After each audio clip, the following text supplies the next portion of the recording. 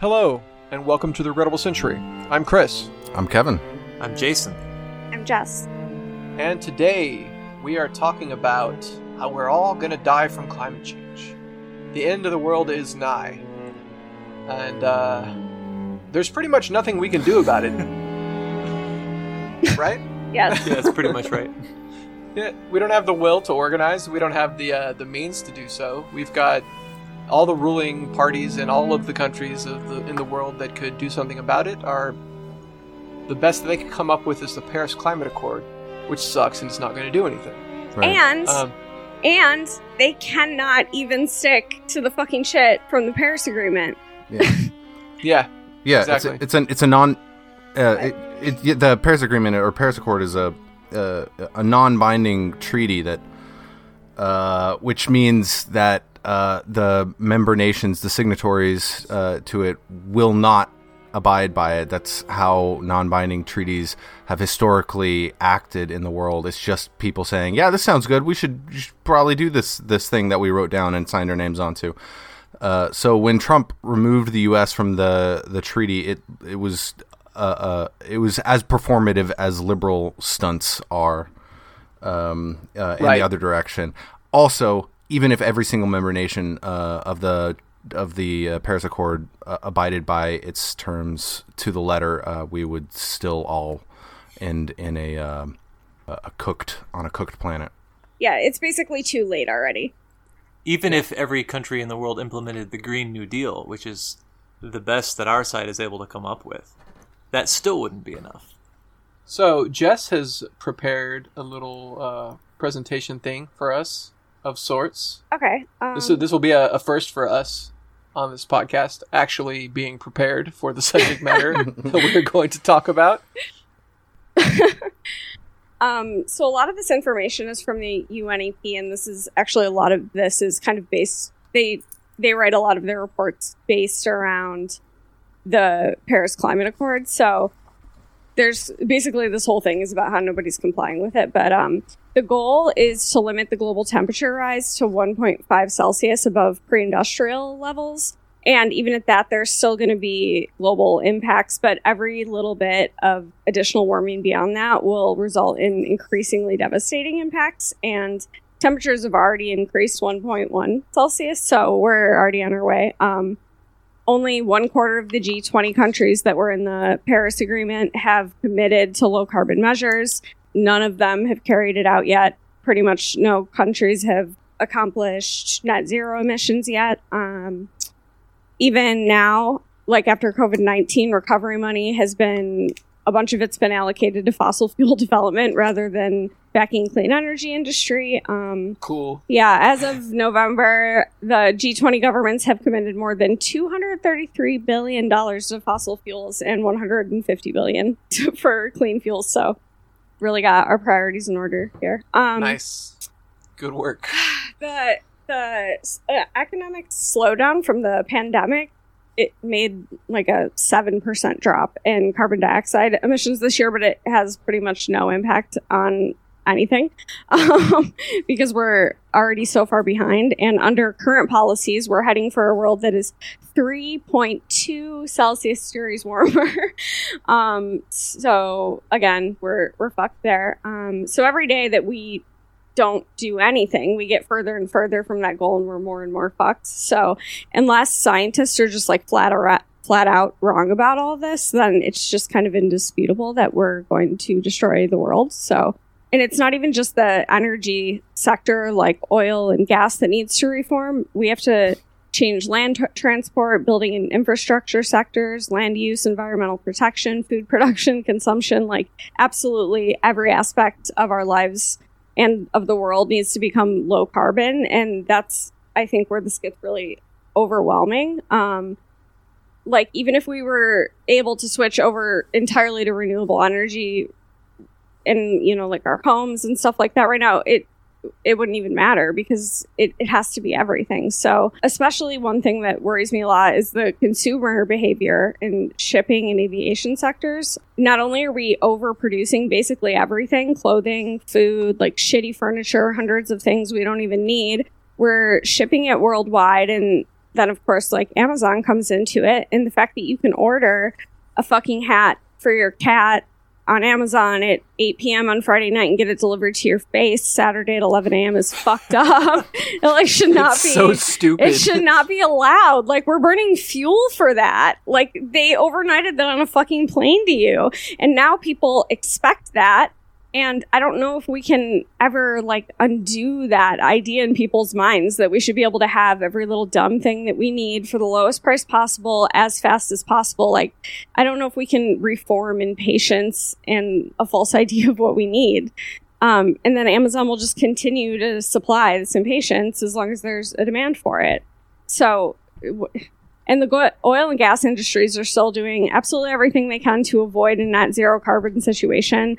Grasping to implement technology that will allow them to keep producing oil, but sort of like mitigate their CO2 at the same time.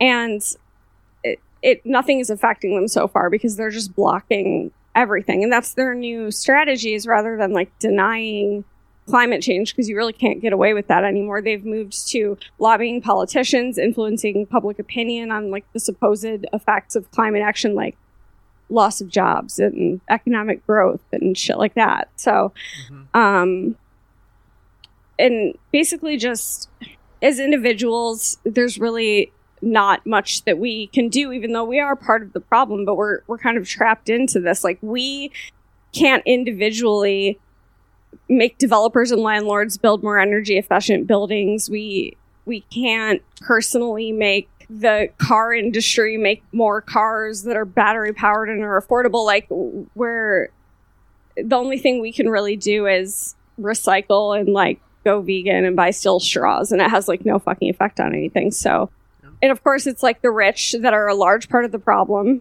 The combined emissions of the richest 1% of the globe account for more damage than the poorest 50%. And then the poorest and most undeveloped nations who don't contribute that much to this problem will bear the largest brunt of the impacts of it. So we have the technology to recover from this, like especially wind energy and solar energy is cheaper than ever, but we're just not doing it. And it's already too late, and it just gets worse every day. So interesting. Sorry, just wanted to interject that the U.S. military is a bigger polluter than 140 of the other countries in the world put together. Oh, yeah, I was going to say that, too, and I forgot that, like, we can't make them stop playing fucking war games and burning massive amounts of fuel every goddamn day. Yeah, like, just try to suggest reducing the size of the military in the United States. No one even wants to think about doing that. Not even the most liberal and progressive of politicians wants to try to touch the fucking military. Yeah, that's a very good point. That was really depressing. Yeah, it is really depressing. This is like my pet project, sort of. Like, this is literally the hill that I will die on, and it just bums me out every fucking day. Like, every day. So, I mean, I think in my mind, what's the depressing thing about it is not the inability of humankind to conceivably rise to the challenge of the moment, because it's like you said, Jess, we literally have the technology to build out mass electric public transportation and energy efficient buildings and allocate agricultural production in such a way that it's not subsidizing or encouraging the more polluting industries. It's like so on down the list. We can do these things. We have the technology to produce energy for people on a mass scale on the standards of the first world, or at least some of the first world. Using nothing but renewable energy sources. We have the technology to do it right now, today. But the problem is that it would require a collective action on the level of the globe, of humanity all together, engaging in a mass shift away from productive activities, economic activities, where they currently are located, into the places where they would make human activity sustainable. And that means that the anarchy of the market and prioritization of maintenance of profits can't remain in place. And so that means that addressing climate change means global communism. And that's where I get really down about it and really pessimistic, is because where I'm sitting right here and right now is a world, the world that I see is one where the hopes or the possibilities for change this radical, I can conceive of them having the seeds of them existing that could bring it into fruition in like generations from now, maybe. But the time scale that we're on in order to be able to address the climate crisis is one in which we effectively need to have it in place and going functionally the world over in the next like 10 years or so. Yeah. So we've talked about an aspect of this before in the episode. I think we called it Socialism Without Sacrifices. Yeah. So I wrote this note. It says, that, Kevin, you said addressing climate change means global communism. But even then, like, what vision of communism? Yeah. Because the sort of the standard vision, the popular one right now that is being promoted and it is most accepted is like, you know, the fully automated luxury communism thesis. I'm putting that in quotes because it's barely a thing, really. It's more than a meme, but it's barely more than a meme, right? And it's basically amounts to like, look at our capacity to produce abundance and distribute abundantly, and what if we just nationalize Amazon? And it's like, no, actually, what if we abolished Amazon? What if we, because that's what it would take, right? Not only would it take the complete overthrow of the capitalist system, the transformation of all property relations to social property relations, it would also mean degrowth, right? It would necessarily mean a conscious commitment on the part of an empowered population, which, you know, empowered for the first time to like do whatever it feels it needs to do. Decision number one, or maybe decision number two. Decision number one would probably be make sure everyone has food.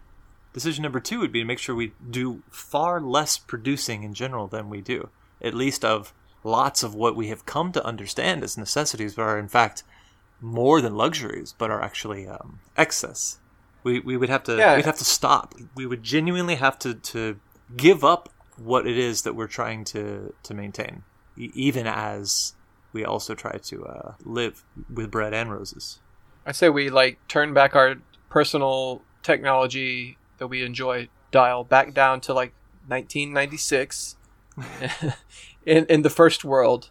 Let the rest of the world catch up to that, and let the first world figure out how to clean everything up before we give everybody their own personal like supercomputer in their pockets all over the world. Because that right there is one of the biggest sources. Like our iPhones and these computers that we're using now to record this podcast on are some of the biggest sources of pollution. Mm-hmm. And actually, like, you know, exploitation of human beings as well, and the extraction of those. Like, just look at the coup that just happened in Bolivia, which is probably has a lot to do with cobalt being mined there, which is necessary for batteries being produced for all sorts of personal electronics, as well as like Tesla batteries and stuff like that. Yeah, so I mean, degrowth is absolutely going to have to be something that we do, and I think that a socialism that's like manages catastrophe in order to clean it up and save the world, that we're going to need some sort of like war communism for climate change in order to be able to get through this. And that's necessarily going to mean probably a lessening of the standard of living in the first world, the global north, whatever you want to call it. Yeah, disaster capitalism is going to have to be answered with disaster communism, because we live in an era of disaster. And I think that this is all, we might as well be talking about like what our favorite color of fucking dragon is right now at this point, because those things are equally black. Like, I agree. Black, okay, cool. Yeah, so like the existence of dragons and the existence of a global disaster communism that's going to save the world from climate change are about equally feasible right now. It is entirely feasible, even if I don't think it's super likely, but it is feasible that you could imagine a version of this moment we're in right now, but with the combined efforts of a Corbyn UK and a Sanders US and a Mélenchon France and et cetera, right? You know, that was trying to implement some sort of social democracy that would at least have the capacity, even if not the willpower, to implement what it is that we recognize that we need, and then with the right social pressures coming from rising tides in the oceans and hordes and waves of climate refugees and all of the other attendant sort of social catastrophes that are coming along with the moment we're living in, that we're now in the, I mean, we're still in the early stages of, but we're not the beginning of anymore. It's entirely feasible that all of that could eventually produce the willpower to mitigate the worst with a disaster communism. But we don't even have that. One of the things that I think is probably the most sobering for me, facts to think about for me on this topic, is to add whenever I'm considering the inevitability of ecological collapse due to the climate, and whenever I'm thinking about, we have the technology to address this. We can fix this right now with existing technology. We could address, if we wanted to, we could address the climate crisis. I always then I added to that. I have to think about the fact that even if there were zero problems with climate and that we could burn fossil fuels infinitely with zero ecological consequences, we are still living in a world that is being absolutely and utterly plundered and ravaged and decimated by human activity in the form of capitalism, because the vast majority of this exists as a function of the last several hundred years, arising out of, since the Industrial Revolution, the appearance of capitalism in the world. To list just a few of the highlights. This planet has seen a halving of vegetation biomass since the agricultural revolution around 11,000 years ago. Humans have altered almost 2/3 of Earth's land surface. About 1,300 documented species extinctions have occurred over the last 500 years, with many, many more unrecorded. More broadly, population sizes of animal species have declined by more than 2/3 over the last 50 years, suggesting more extinctions are imminent. About 1 million plant and animal species globally are threatened with extinction. The combined mass of wild mammals today is less than 1/4 the mass before humans started colonizing the planet. Insects are also disappearing rapidly in many regions, with 85% of the global wetland area lost in 300 years and more than 65% of the oceans compromised to some extent by humans. A halving of live coral cover on reefs in less than 200 years, and a decrease in seagrass extent by 10% per decade over the last century. About 40% of kelp forests have declined in abundance, and the number of large predatory fishes is fewer than 30% than that of a century ago. None of that is a function of climate change. So if we addressed climate change, all of that would still be the reality of a planet that we're living on. The geological record shows that there have been 5 mass extinction events in the history of the planet,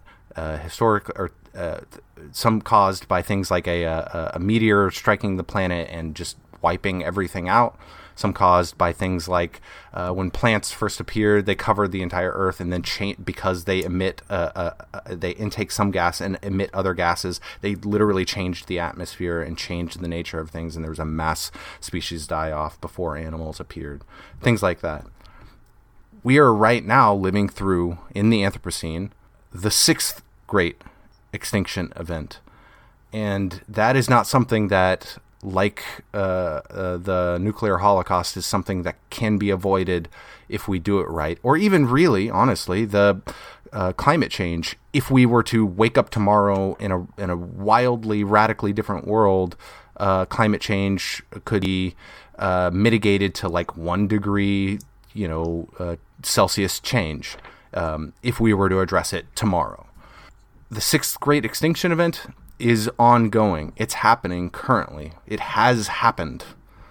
It's just like whether or not we bring the planet with us at this point, though.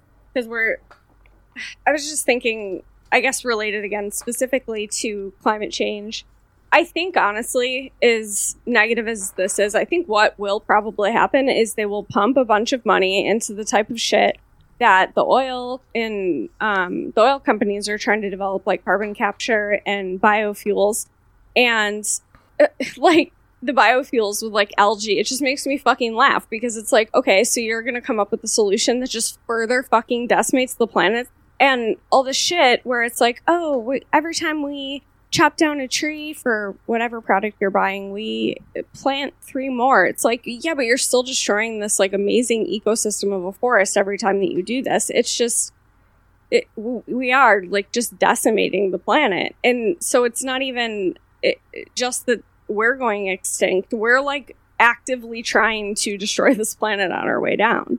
And I think that's what's like, I just can't picture any other future where the ruling class doesn't come out on top here with their like bullshit solutions where they continue to be able to just like make oil while they somehow offset it.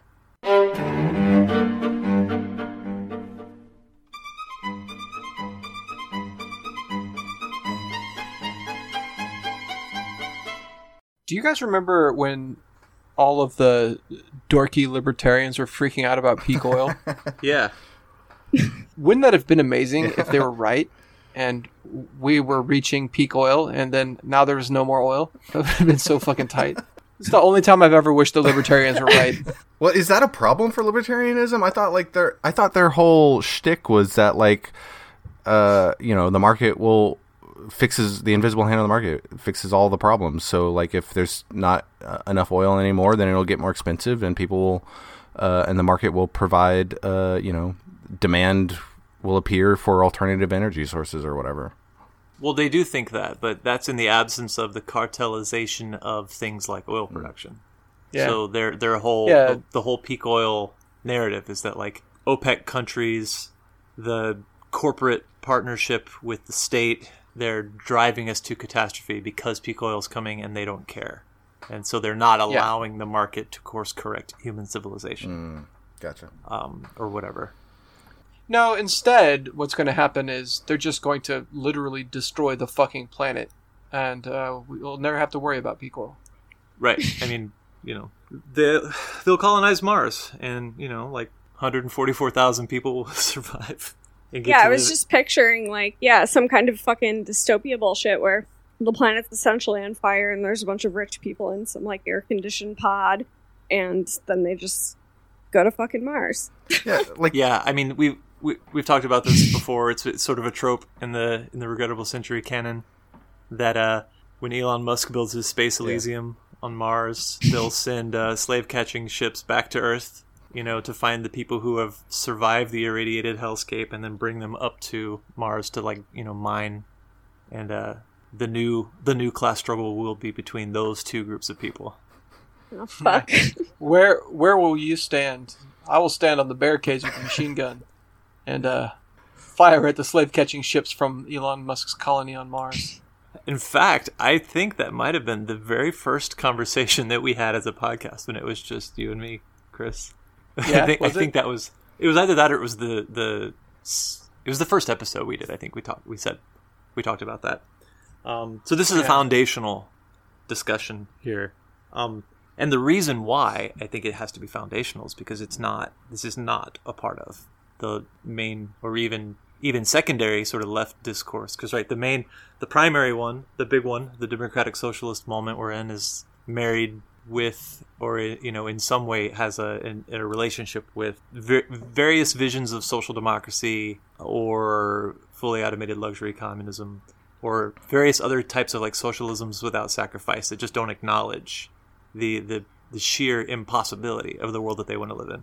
But then even beneath that, the kind of the more radical, critical left still doesn't really, it's just more like we can meet all human need and we can still all have these wonderful things, but it will require, the world revolution, the nationalization of everything, the democratic planning of everything. The only degrowth people that you hear from are like eco-fascists and anarcho-primitivists, and they're all insane losers. So we're really in a bind here, being in a very small core of people that have this largely analog spiritually fulfilling, but otherwise, Spartan communist vision of the future. What do we call it? Mostly analog, I think we call it partially automated, regular communism. Yeah. But I think disaster communism is probably the better word for it. Yeah. I don't think that this is this isn't a rallying cry. It's more like just this is, at some point, we'll have to come to the recognition that this is what's left as possibility. Look, if you're listening to podcasts to get your rallying cry, you're fucking up. Okay. Yeah, that's true.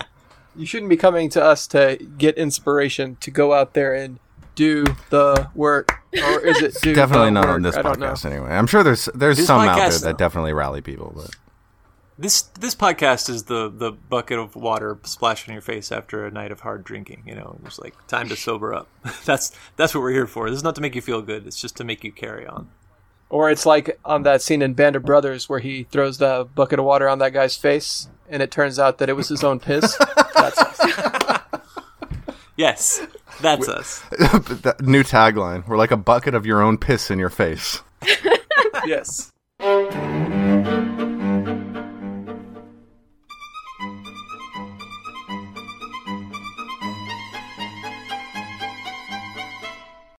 I wanted to bring up the question of geoengineering, because Okay. that's like the utopian vision for not just mitigating or limiting the effects of climate change, but actually to like overcome them, right? That there's a kind of re-terraforming possibility, right? When we talk about that we have the technology to fix all of this, part of that is this concept of geoengineering. And I don't know if I understand what our actual technological capacities are, but I do think that it seems to be kind of fantasy, right? It seems to be like, we can artificially construct new ecosystems and like basically we can save the world and not just salvage it. So I was wondering if anybody had a perspective on that was better than my own, which is that it just sounds like a fantasy. I don't know. It sounds like de-terraforming to me. Yeah. I was going to say it's like a reverse. I can never remember the names of the other aliens. Emery and Oglethorpe. Yeah. Yeah, we're against de-terraforming. Yeah. Anyways, So I think so. I mean, there's different scenarios where I conjure this image up in my mind, where there's the scenario where everything has been absolutely destroyed and humanity creates, the best of what remains of humanity creates a lifeboat with its own biosystem of some sort and tries to terraform Mars. I could see that as being a worthwhile project for those human beings to engage in and having value in itself. As an ideal but when I picture the beautiful, sublime, and terrifying complexity and mystery of the world that currently exists, that has evolved itself into being through an incomprehensibly long history of interplay between various different species interacting with their environment on a planet, floating in space, flying through the universe. That thing is so much more beautiful than any sort of carefully constructed machine nature that humanity could put together. That is not something that I want to see happen. That could rescue the remnants of humanity from being totally wiped from the face of existence.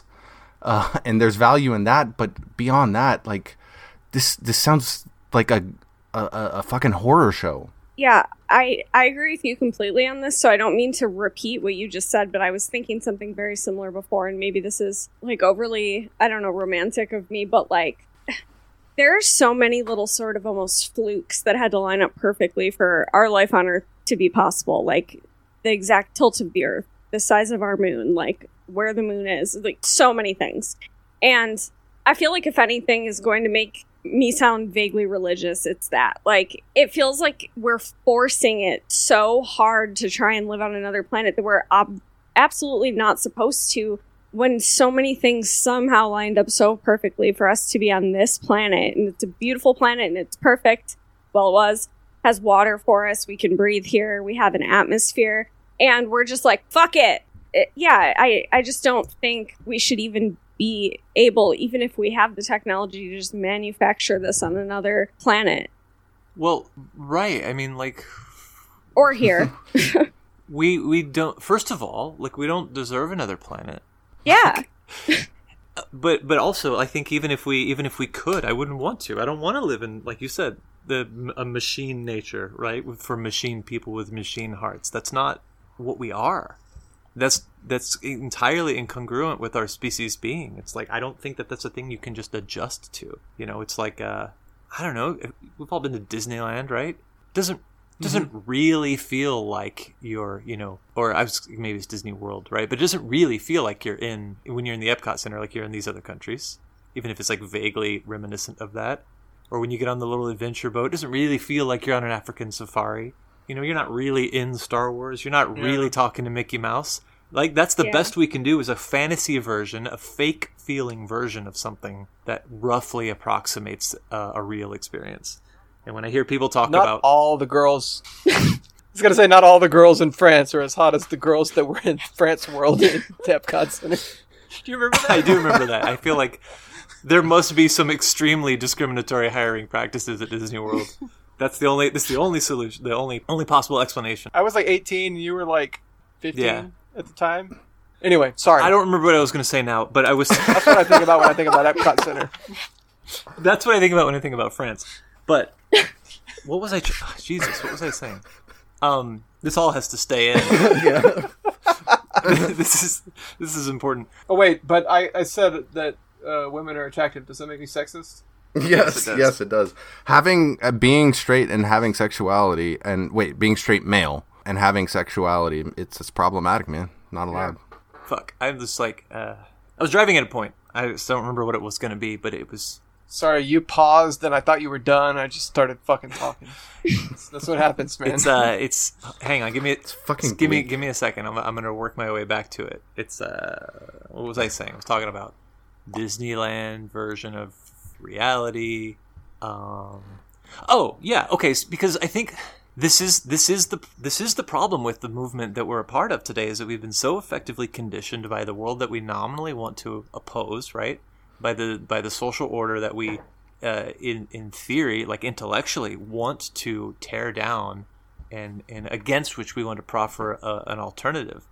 But in reality, we merely appear to actually desire something more like a Disneyfied version of that. We want it to look better, but it doesn't. We don't really want it to be fundamentally different. I know I've already said this about the fully automated luxury communism people, but that's just the best example. And you know, when we talk about putting forward an alternative vision for the world, we don't really have an alternative to offer. Look, I think that we should be able to envision the end of capitalism. Should. That's what I think. Call me crazy. Yeah.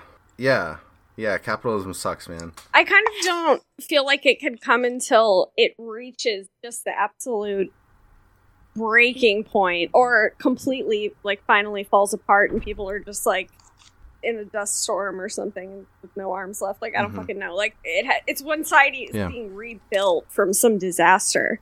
I don't think we can topple it, really.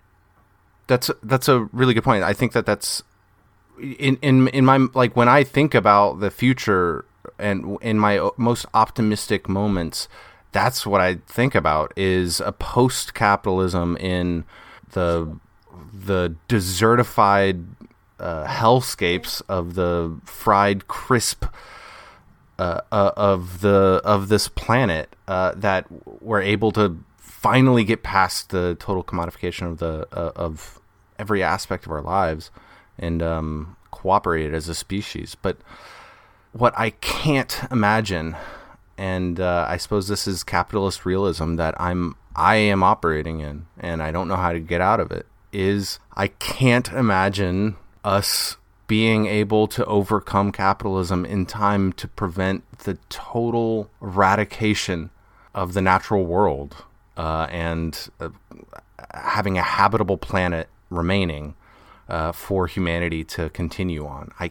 I don't see how that is possible. Our wildest hopes are, like you said, Jason, our most radical politics that are part of political discourse, even on the radical left, are things like the Green New Deal, which I would kill to have it, but it's not even close to enough to get us where we need to be. How do you imagine your way out of a world that is so all-consuming that it doesn't allow you to have a future?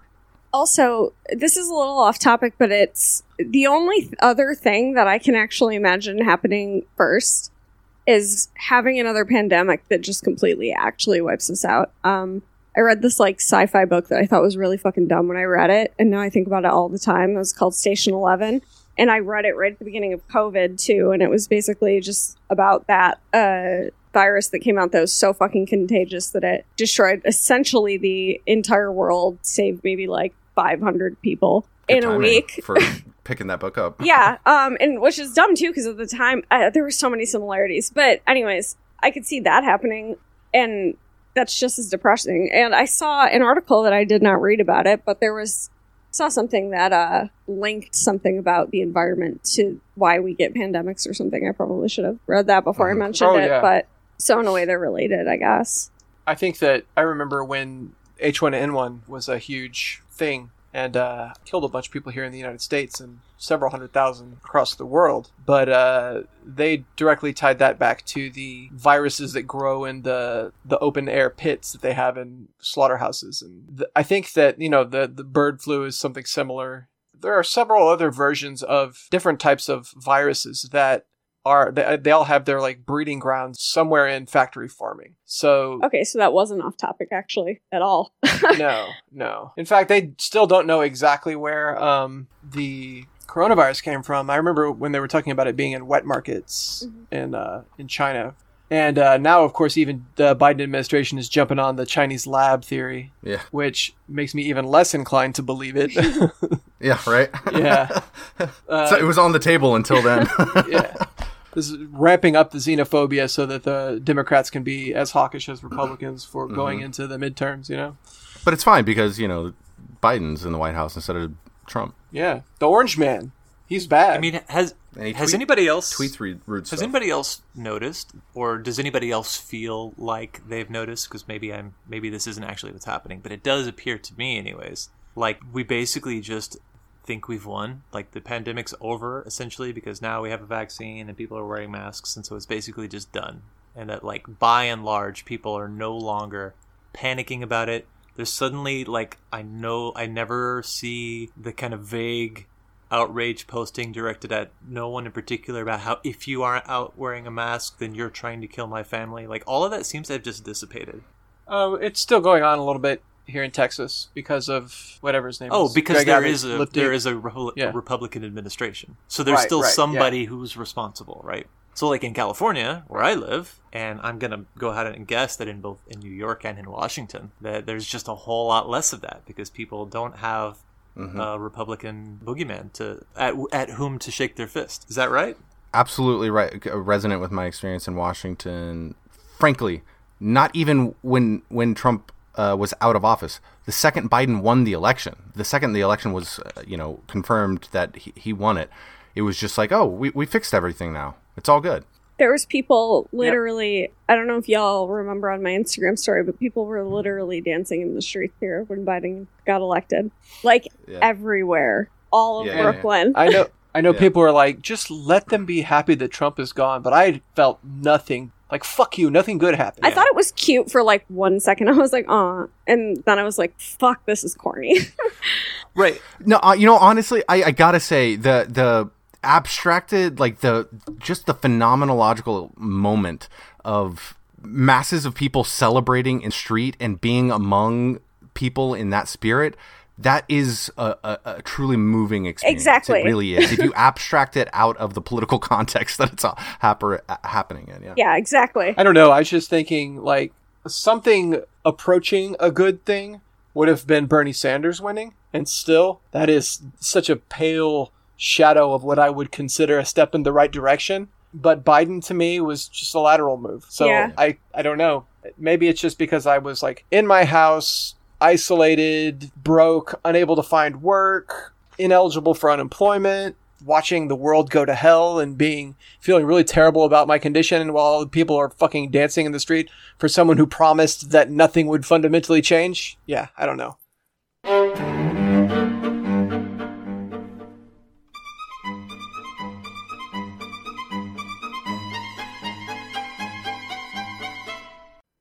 I was just trying so hard to think of something positive to say when I came back, and I can't think of anything. I don't think you need to. The reason why I brought up the question about the disappearance of outrage and shame directed at no one in particular is less to do with the contempt for the average Rachel Maddow lib, although that's part of it, right? But to me, it's more about trying to think through the broader implications for this disappearance, because it's not the case that it was only a person who was queening Kamala Harris. That's not the only kind of person that was engaging in this kind of behavior or whatever. It was also like everybody. It was also all of our lefty friends. It was also, various anarchist and communist types and people that we ostensibly people who know better, right? And to me, it seems to be a good illustration of the way in which the tone for left-wing politics is actually not set by socialists. It's actually set by liberals. No. And like completely 100% set by liberals. Yes, right. And so that is part of what part of this is I'm trying to figure out how to drive at this point in this discussion, but because it's a complicated thing.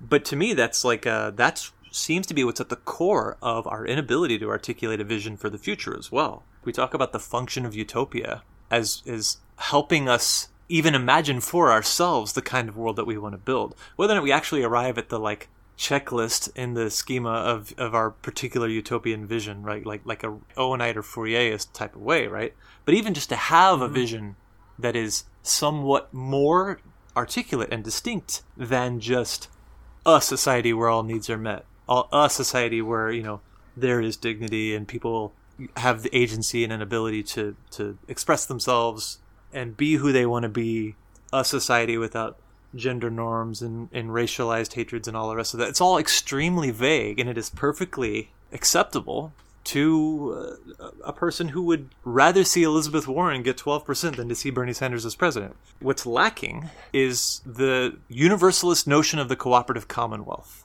that used to be at the forefront of our mind, that's the shore that we want to arrive on when we set sail. So what we have instead is our own individualized interpretation of that better world that is possible in literally everyone's minds. So if liberalism is setting the tone for how we act in the day-to-day, and we don't have an alternative vision for the world we want to live in that's so clear and articulate that can be unacceptable to liberalism, then liberalism is also setting the tone for the future. That's what fully automated luxury communism is. That's what this even less clear social democracy of the 21st century is. It's liberalism. Even if it purports not to be. It's liberalism because it's individual. It's liberalism because it is predicated on the assumption that this society is worth extending and defending and perfecting, right? By tweaking here and tweaking there. And that's the reason why the climate catastrophe appears to be not only unavoidable, but even that our measures to deal with it appear to be, to us, to be something that we'll never be able to achieve. Because we don't know what we want to achieve. We haven't a utopian vision for the future. That's why it feels like fucking Disneyland, because it is. It's fake. And I don't want to fucking live here. I don't want to live in a world like that. And I don't think any of us really do. I just don't think we ever think about it. We don't talk about it. We don't think about it out loud. We just content ourselves with knowing that when we say a better world is possible, we mean something more serious than when the average liberal says it. But do we really? Oh. That was what I was earlier trying to get at when I was talking about the Epcot Center. I just didn't know how to get there. I don't feel an obligation to say anything positive. Because there isn't anything positive. In the roundtable, we just had this discussion about communist hope and despair and the uses and abuses of each. And I think it was an important conversation that we had. But I think the imperative to find something positive to say, if there's anything at all, it is merely in that there is a necessity in having a positive vision for what we can do given what's in front of us. We don't have to be positive about our day-to-day. We don't have to see every single minor uptick in outrage and even in rebellion. We don't need to see in that the possibilities of the new world unfolding. But what we do have to have is a very clear idea of what we want to see if that possibility was in fact unfolding. So like, I don't know, if I was in charge of a socialist education program in like, you know, a broadly popular socialist group in the United States, I would say that like the future socialist society and what we mean by that and what that might look like, given not abstractions like factories and distribution networks, but like concretely like the state of factory production in this country, the state of the distribution networks in this country. That's what it would be based on. We need like, I agree with this sentiment that was expressed in the Current Affairs article called Imagining the End, where they said that we lack a programmatic and strategic approach, and that the left has to be both more pragmatic, which is to say more capable of addressing the concrete details of this current moment in this country in ways that like the policy wonks that dominate liberal discourse can, and also more utopian. Right? We have to be able to connect both of those two things together and to actually be able to articulate a vision of the future. If we have a shred of a chance in hell at even coming close to a world worth living in. Did you ever feel like nothing good was ever going to happen to you?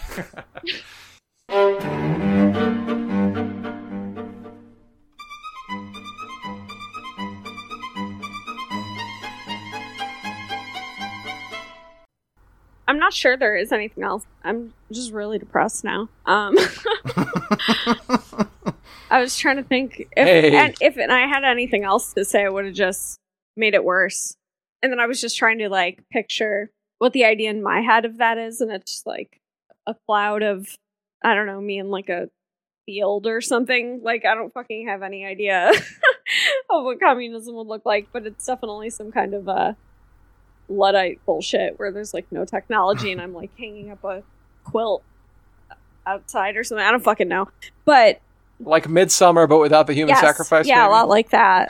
Did any of y'all ever go and watch the movie Metalhead, the Icelandic movie that I was talking about before? No, I forgot about that movie. There's I don't want to spoil stuff in it or whatever, but you should watch it. I think I looked it up, and like through Amazon, you have to like get a subscription to some other thing, but it's like $5, and then you have this service, and then you can cancel it and watch something for a week or something, whatever you want on that service for a week. But anyway, you know, it centers around this like small rural Icelandic community, like farming community that. There are individuals who own plots of land that they have, you know, that they farm stuff on. There's like an animal factory in the town, and that's the basis of the local economy. And there's a point where something needs to be rebuilt, and the town just gets together. They decide that they're going to not banish or punish the culprit, the person who was responsible for it in any way, and they reincorporate this person into their community, and they get together and physically rebuild this building that needs to be built. And that scene where the community is just with physical tools and wood and in a rural farming community in Iceland in 1990s Iceland, that is 100% and without equivocation my vision of a communist society without prisons. Whenever I think of the future socialist society, I always just think of I think I've said this on the show before, probably, definitely, Alex's vision at the end of Goodbye Lenin. Yeah. Of the good East Germany that he created in his mind's eye to make his mom feel better when she was sick. I mean, I think that that's kind of close to my own. I mean, I do have a largely more agrarian fantasy vision in mind, but like just dealing with the United States as it exists today, in trying to imagine what it would be like to have our hands on the levers of power in this country today. I mean, it's its own other episode that I want to do one day, where we can have out this debate about what political reform would look like. You know, this, the question of like bicameralism, whatever, but also the question of like what's an effective distribution network. how do you answer the question of small businesses versus like, large corporate chains, and what does degrowth look like? And I have thoughts about them. I think it's beyond the scope of the episode to even get into them. But I do think a starting point for us as a left is in recognizing the necessity in being able to talk about those things. I think because we don't deal with these things concretely, when we hear someone talk about degrowth, we hear, oh, disabled people are going to die. It's like, well, if fucking Jeff Bezos is in charge of degrowth, then yes, disabled people are going to die. But if we are, and we have a thought in our head about what that looks like, maybe not. Yeah, then just Jeff Bezos will die. It's the one thing I think I'm certainly clear about. In Minecraft. Yeah, I was actually just thinking about how, like, on the occasion that I am, like, in some situation where someone finds out that I'm, like, a communist, and they're just realizing right that second that, like, maybe that doesn't mean I'm, like, a Nazi or something. Like, they're, like, becoming slightly unbrainwashed or whatever, and I'm like, this is actually what happened when I told my mom I was communist. And she said that fucking thing that, it's great in theory, but in practice it doesn't work. And Yeah. it's... Boomers love to say that. Yeah, but it's actually almost kind of hard to argue with, because you're like, no, it would be like, and then I'm like, oh, I don't actually know how it would be organized at all. Like, and then, whatever. So yeah, I think it would be really helpful to have any fucking idea about what it would realistically look like. It's like, just imagine if Cuba had the resources of the United States. Yeah. I mean, like, that's how it would fucking work. If Cuba wasn't being strangled by the biggest, most powerful economy and military in the world 90 minutes away from its shores. Yeah. And they had all of the resources and population and everything that the United States had. That's how we would organize things. Well, maybe even on a even more egalitarian and democratic basis. I mean, forget having the resources of the United States. Just not having the resources of the United States directed at throttling the infant in the cradle. Imagine Cuba without the embargo, even with its own resources, just without the embargo. That's a pretty good place to start. And I was going to say, imagine a Cuban political process that wasn't fearing for its life from dissidents that were funded by the United States to disrupt it. Most of the political authoritarianism of the 20th century in the actually existing socialist states, you can directly tie to projects to strangle those experiments in their infancy, because it's a terrifying world to live in where the United States is your enemy. Yeah, and I do think that this gets at a little bit, it illustrates the real value in studying history, because I think a major disservice has been done to all of the young people who are grappling at how to oppose capitalism today because of a desire to just completely reject the experiences of the 20th century. Obviously, we think that century was regrettable too, but it's not that there's nothing to learn, and there's not that there's nothing to resuscitate or to take inspiration from in the experience of the Eastern Bloc and the Soviet Union and so on. We've talked about we've talked in the past about how there's a lot that I think we dismiss out of hand, and then when we're faced with similar questions, at least in our highest aspirations, we hope to be faced with the kinds of questions faced by the various people's democracies of Eastern Europe after the Second World War. But because we don't know anything about them, and I say we in the broad collective we, I mean individually some of us know a few things about them, right?